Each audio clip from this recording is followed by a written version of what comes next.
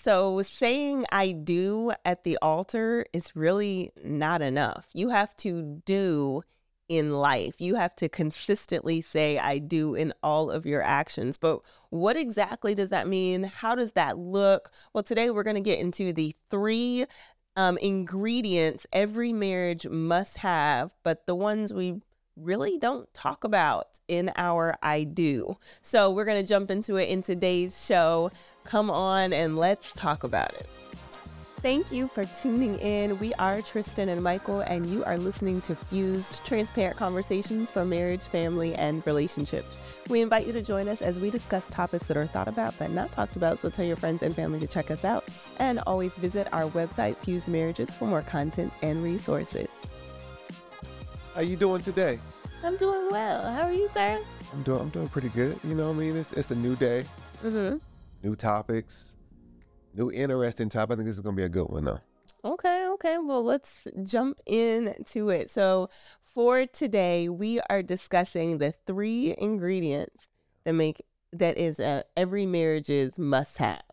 Yeah, I think there are definitely three ingredients. I think we might have alluded to it in the prep of this, right? Of saying it may not be what they think. Okay. Right. It may not be as obvious as, we got the obvious ones that people may kind of bring up and talk about, which are good. Those are good ingredients. Mm-hmm.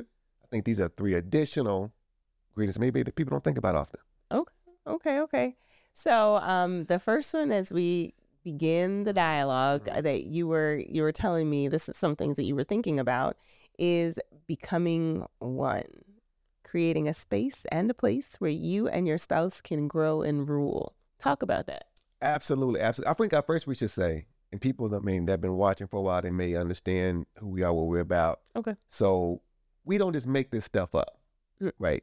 Right. We speak from our experiences. From one, that's one place we speak from. Mm-hmm. We speak from, our own interactions with regards to, hey, what we think about. And we kind of discuss things beforehand. But probably one of the biggest things we actually pull from is our Bible, right? We don't often necessarily reference it every single episode, but the idea is that, that's our foundation. Right. So with that being said, all this is going to come from my Bible. Okay. Right. It's not necessarily a Bible lesson, but this lets you kind of the reference point. I think is good to kind of bring it up and understand, hey, here's what the baseline is. And we'll discuss it. You and I have a little discussion about it. Biblical foundations for universal truth. There you go. Girl, I like that. Because it's universal. Is it universal? Got it from up here, right up here. She's so smart, because the Bible for us is a foundation, but it speaks to universal truths that can apply to anybody at any stage, anywhere. So I'm really curious where you're going to go with all of these. So this idea of becoming one, we hear it all the time when you get married, leave and cleave, or, you're one now. What are your thoughts about this? All right. So let's start off with at least the reference point of where we're going to start the discussion from. So I'm going to start off reading from Genesis 2, starting at verse 23. Okay. And it starts off, it says, "And Adam said, this is now bone of my bone and flesh of my flesh. She shall be called woman, because she was taken out of man. Therefore a man shall leave his father and mother and be joined to his wife, and they shall become one flesh. And they were both naked, and the man and his wife, and were not ashamed." Okay, that not ashamed part to come up later, but the part just wanted to highlight here, right? We're going back. Therefore, a man shall leave his father and his mother and be joined to his wife, and they shall become one flesh. Okay. Right? So the idea, right, is so scripturally saying that, at some point they were two entities, but the idea that God was trying to join them to be one. Now, we can take that literally, right? Or we can try to discuss that. What does that mean to become one? Okay. Right? Does one mean, we got to be on the same page? That's becoming one. Right? One, we got to make decisions together. That's becoming one. Right? We got to come to understanding of how we're going to raise our kids, if we have kids or not have kids. That's becoming one. We got to become one in regards to, we got issues and problems and dynamics and careers. All this is becoming one.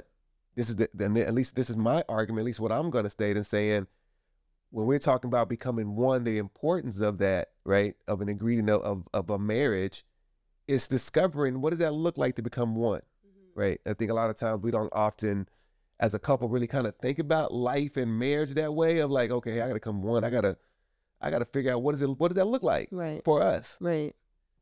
Yeah, I think that it's interesting as I was thinking about that, and this is probably, I always say this, but something that I'll continue to consider and research, but the become being like almost present future versus past, like I became, but thinking of this as an ongoing process, and that as we evolve and we grow, it continuing to grow as well. So like, you know, this person today, well, they might learn something or something traumatic happen, or they run into somebody and have a different conversation that opens up a different way that they think.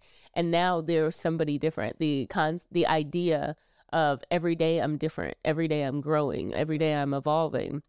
And to become one with that person means that you too are growing and evolving and staying connected. So that ongoing process of becoming one and not just, stopping at the altar, and recognizing that the person that you married isn't the person that you're waking up to day after day.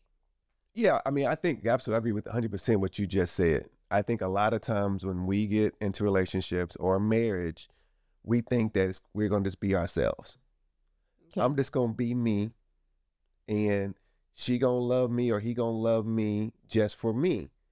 Not the idea that I'm going to have to bend to something, right? And the idea that something is really for us to combine, unless, you know what, I'm going to say, you know what, you're going to do everything I want to do.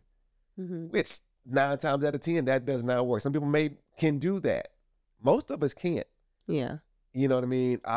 There's some things that I liked, you know what I mean, that I wanted to do, as far as, I played basketball, 3 or 4 days a week, this, that, and the other. But when we have kids, or I have you, and I consider, I gotta be conscious of, not saying I can't do those things, but I have to be conscious of saying, hold on, if we become one, can I do the exact same thing that I've always done when I was single, when I was just looking out for me? See, I would say no to that. Right. But I think that how you started that, the idea of I'm gonna do me, I'm gonna be me, is innately very self-centered. It's a very single mentality. I mean, even in its nature, it's not I'm gonna do us. It's very clearly, distinctively about oneself, obviously. But I think that what happens is we might not articulate that, but we might live that in, hey, what's important to this other person, I'm not adopting that. That's them. And it's not saying necessarily that you have to take on the attributes of your partner in totality, but recognizing that this is something that this is parts of who they are, even as they become. My mom used to say, and I might have said this on the show before, but who you want to be, you are right now becoming. So the idea of, as I strive to be more educated, or strive to be more present in the marketplace, or be a better parent, or whatever it is, then you are becoming that by the habits that you execute on a daily basis. So it's not about what you say you want to be.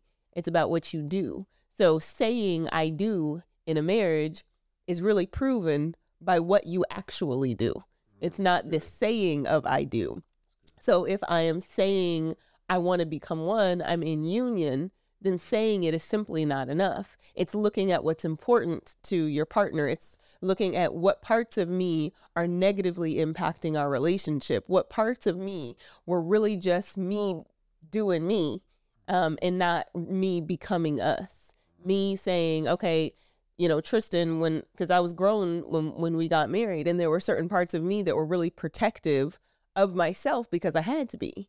And then if I were to keep those walls up and keep protecting myself in a relationship with my spouse, then now it's no longer protection, it's division. So now I'm dividing my relationship between you and I, because I kept going with me doing me the way I had to have done me before me was us. Hopefully that made sense. No, you dropping gems on there. Mama didn't pour some stuff into you. You pouring it back out. So, Mama, if you watch this, you did a good job. Did a good job. Thanks, Mama. Good job. Good job. But no, that was so powerful what you said. I mean, the idea of just becoming something, right? But you saying it and doing it don't necessarily always line up, right? And you got to be intentional about that. That's what I heard you say. So that's pretty powerful. Yeah, yeah. So, you also said when we were discussing this, where you and your spouse grow and rule. I think that's an interesting kind of connection, the idea of ruling together, because obviously I just spoke on us evolving together, but ruling together. Can you jump into that a little bit? I mean, I think the whole idea, right, of becoming one is the idea that, you know what, you're supposed to be ruling over something, right? That could be, call it from the smallest thing to the biggest thing, whether it's just your household, right? It's hard to rule over a household if y'all not one. You know what? You got how you raise your kids. It's hard to rule over that, right? It's hard to say, you know what, if you're gonna you're gonna have a business, you're gonna operate together or whatever, or just be a support. Right. Y'all got to be on one accord on that. Right. Right. So the idea of becoming one, I think it sets the atmosphere to be able to rule successfully on whatever that is, right? Whatever you kind of decide what that is as a couple. So another one, I like that idea of ruling, and as I considered it, and then I want to jump to the next topic on this, but is that you have to be a king and queen, you have to have a kingdom, like something that you are building together so that you can rule something together. And it doesn't necessarily mean you have to both be entrepreneurs or anything, but it's to say, hey, these are the mandates of our kingdom. This is the way that we're going to do our household. These are kind of what are important, our values. So as you are entering different spaces, you have, control over what you have control over, or how you function, so that when people come into your space or in your life or in your home and they aren't operating according to your kingdom principles, the principles that you've established with your king or your queen, then that's not to be tolerated. And everybody that is under that kingdom has to follow the rules that you have established between yourselves. So if that's, hey, I have an organization, or I have a company, or I have children, or I have family, that's why it's important when we talk about family that, hey, your mother-in-law or father-in-law can't come in your house and just decide what the atmosphere is going to be, because it's not their kingdom. So you and the king and the queen run, hey, this is how we do this here. And I mean, I know it can get tense and it's not as easily done as it's said, but recognizing that those are the kinds of things that cause conflict in the kingdom. Those are the kinds of things that can, you might have an unplanned coup because somebody thinks, I'm going to come in here, I'm going to run it this way, and I don't care what they say. So I think establishing how you are going to rule and what you are going to rule is really critical to being able to be one. No, absolutely. Absolutely. I think you did a good segue into number 2. Yeah. So our second piece is building together. And you said continuously building together. So I know you have a scripture for this. Yeah, let me jump into it. So this is going to reference Genesis 1, starting at verse 27, going to 28. So God created man in his own image. In the image of God, he created him. Male and female, he created them. Then God blessed them, and he said to them, be fruitful and multiply, fill the earth and subdue it, have dominion over the fish of the sea, over the birds of the air, over every living thing that moves on the earth. Right? I think the two words that jump out, right, and we're talking about building something, establishing something, is have dominion over it, right? Subdue it. And I'll also put in there, be fruitful and multiply, right? The idea, and I think we reference it, right, continuously, right? Sometimes we get in the mindset of like, hey, we get together, maybe even get a family, maybe even get a house, whatever, and we say, okay, we good. We don't say it out loud, but our actions kind of show that we good, right? I think what happens to a lot of couples, right, it's easy to fall into, is that we stop building. We want to call it dreaming, we want to call it building, we want to call it aspiring to be something more as a unit, right? As a couple, right? And what happens is like, hey, once you stop building, there's some separation that's going to start happening, right? We're not designed just to be static or stagnant with each other. right? We're constantly supposed to be growing, constantly supposed to be multiplying, being fruitful. People often, we talked about before, people often look at, fruit multiply as just kids. But what about those that, that don't have kids, that get married at 55? You know what I mean? They can't have kids. Does this not apply to them? I would say no. And I would say actually no, that it does not, that it does apply to them, rather, if I'm referencing that right, that the idea that, no, they can be fruitful and multiply as well, right? And whatever they're trying to do, whatever they're trying to explore, whatever they're trying to create, they have that opportunity as well. So, yeah, I like what you said, and I like where you're going with that, because the idea of being fruitful and multiplying is not linear. It isn't just one thing. The goal of partnership is that you're multiplying in multiple areas. Like if you have a company, and you say, okay, this company is going to be fruitful, it doesn't mean, hey, I want to produce one product and that's all I want to do. It's like, no, I want to produce this product. I want to get it in multiple markets. I want to be able to expand it. I want to be able to hire more people. I want to have increased marketing. I want to have increased presence, so the multiplication, even if it's just one focal point, you want it to you want it to keep going. So I really like that you hit on that, because you can do that within the relationship. Because if that was all that it was just to be fruitful and multiply with children, then when your children are up and grown, then what? Yeah, then what? Then you're no longer supposed to multiply. Then you're no longer supposed to be fruitful. No, you're supposed to reinvest. Okay, I invested in those children. Maybe now I'm mentoring over on this hand, but now I'm pursuing some entrepreneurial endeavors, or I'm also active in the community, or I'm doing something else. And the idea of building. I think if we look at infrastructure, like buildings, civil engineers, they know if they don't continue to build and they don't continue to reinforce what they built, then these buildings are going to start crumbling. You're going to have bridges that are going to be weakened. You have to consistently be investing and consistently be growing. So I love the idea of building something together in a very intentional way. So I really liked that.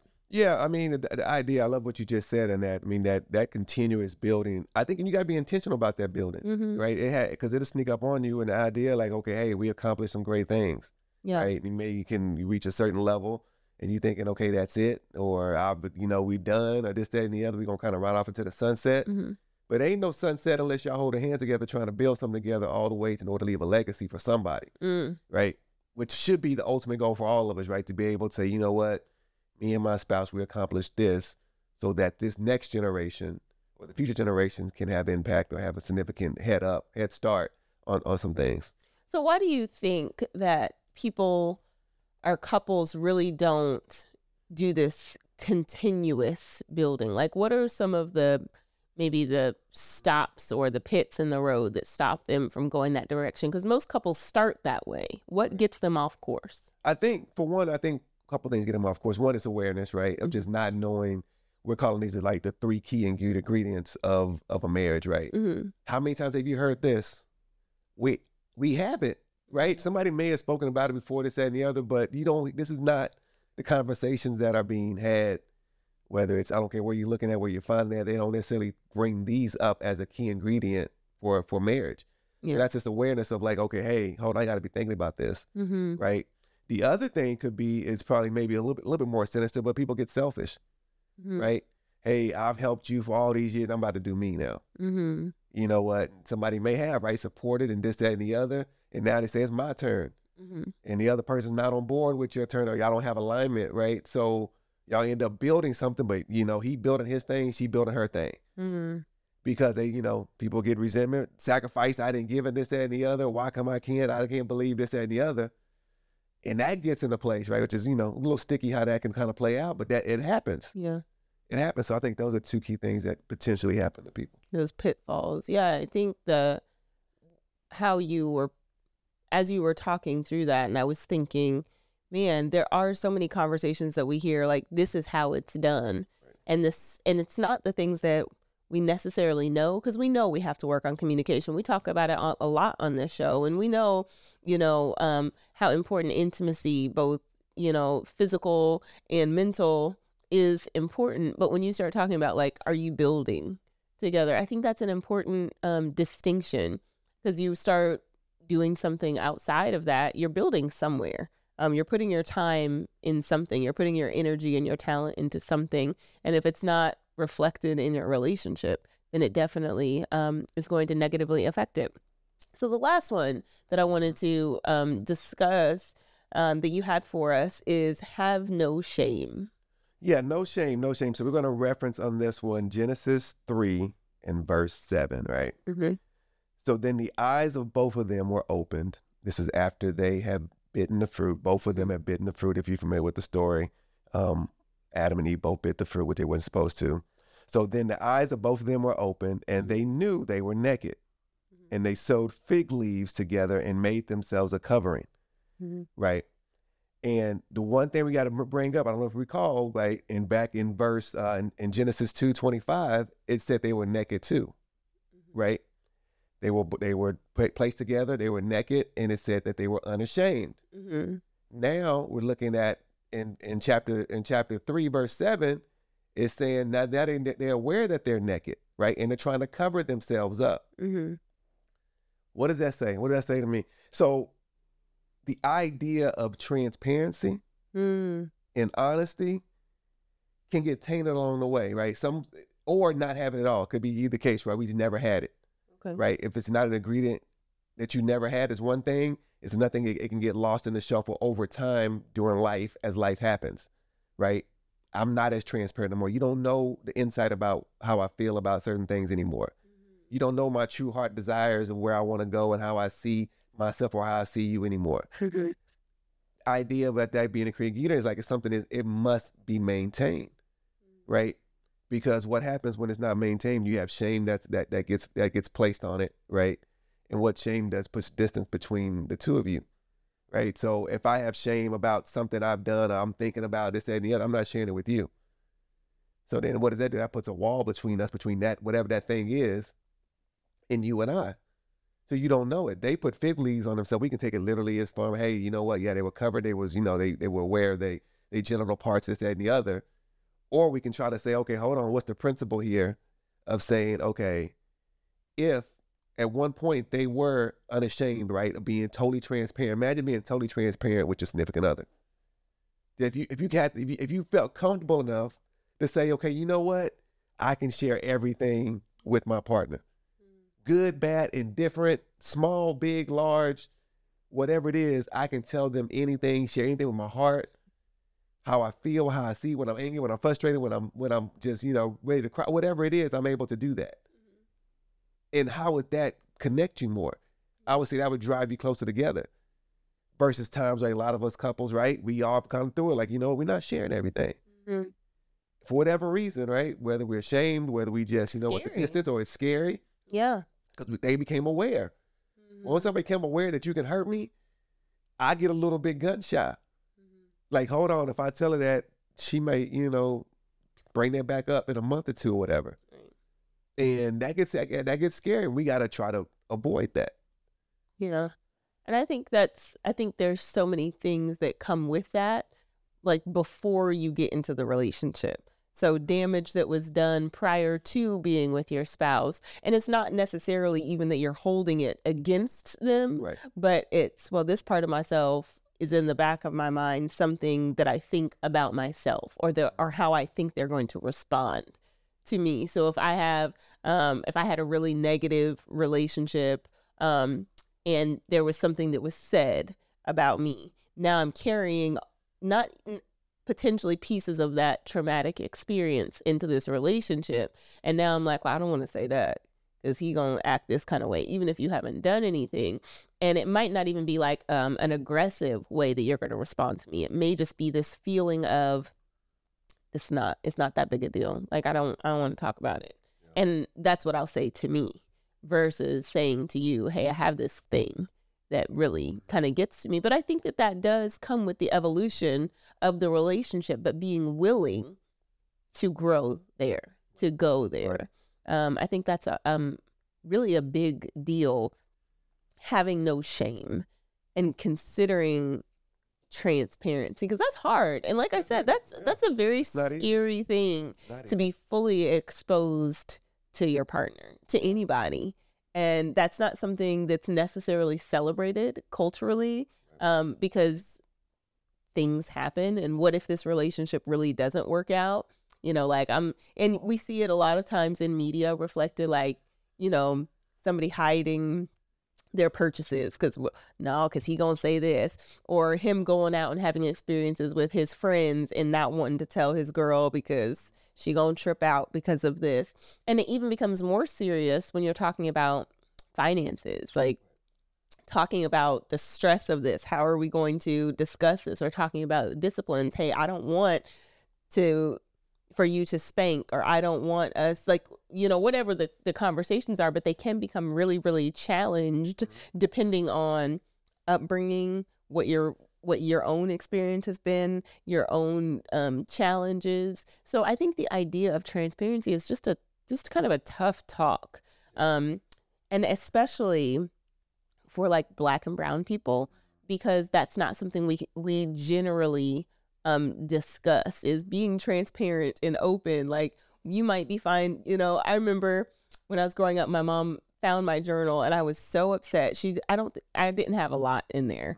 But like, she read a page and I remember being really upset, but because I was used to kind of, you know, having my own secret. And I'm not saying that parents, you should be reading your kids' journal, and Mom, you're great. But I remember thinking, like, she knows me more, and it scared me. Like, even though I was like 8. Like, I wasn't writing about anything at that stage. But the idea of like, somebody sees me, somebody knows me, what are they going to think of me? And even when you and I got married, like, talking through some things were really like, okay, if this relationship doesn't work out, now you have all this ammunition up against me. You know what I mean? Yeah. I wonder if that's how people think about it. No, that's good. I mean, as you was kind of describing like about the whole journal incident, I think like as we're growing up, we're almost like conditioned not to share everything. Yeah. To hide different things, right? Mm-hmm. Whether it's like, hey, I don't want nobody to know about my journal, or hey, I can't share all my thoughts with, you know, this person. Like, it's almost like as an adolescent, yeah, you're almost, and then so you get into the adult, right? Because you shouldn't. We're not to say, hey, you know what? Which you hopefully as parents we try to do. Hey, kids, tell us everything, whether good, bad, and different. But we're told like that's a secret, or write it in your diaries and things. Like, it's almost like you said, like a hidden thing. Like, you should have these private thoughts that nobody. And some things maybe they should be, but the idea of attaching like a shame to them is a different thing than having something that you keep quiet. I'm thinking about just an example, at least for us, which you don't know about, but let's say when I travel, right? Mm-hmm. I go on a trip, and you know, typically we talk, right? After I get to a certain place, get to a hotel room, get settled in, I end up giving you a call, mm-hmm. and you know, you holding down the fort and this, that, and the other, and you say, hey, babe, how was your day? Like, I'm ashamed to say that if it was a good day, because I've been like, I've been with the kids and I'm going to work and all this stuff. Yeah, so I'm like, I may have like an amazing dinner, this, that, and the other, and it's like, oh my goodness, you know, we went to here, we did this, and I hear like kids in the background like, and I'll be like, well, you know what?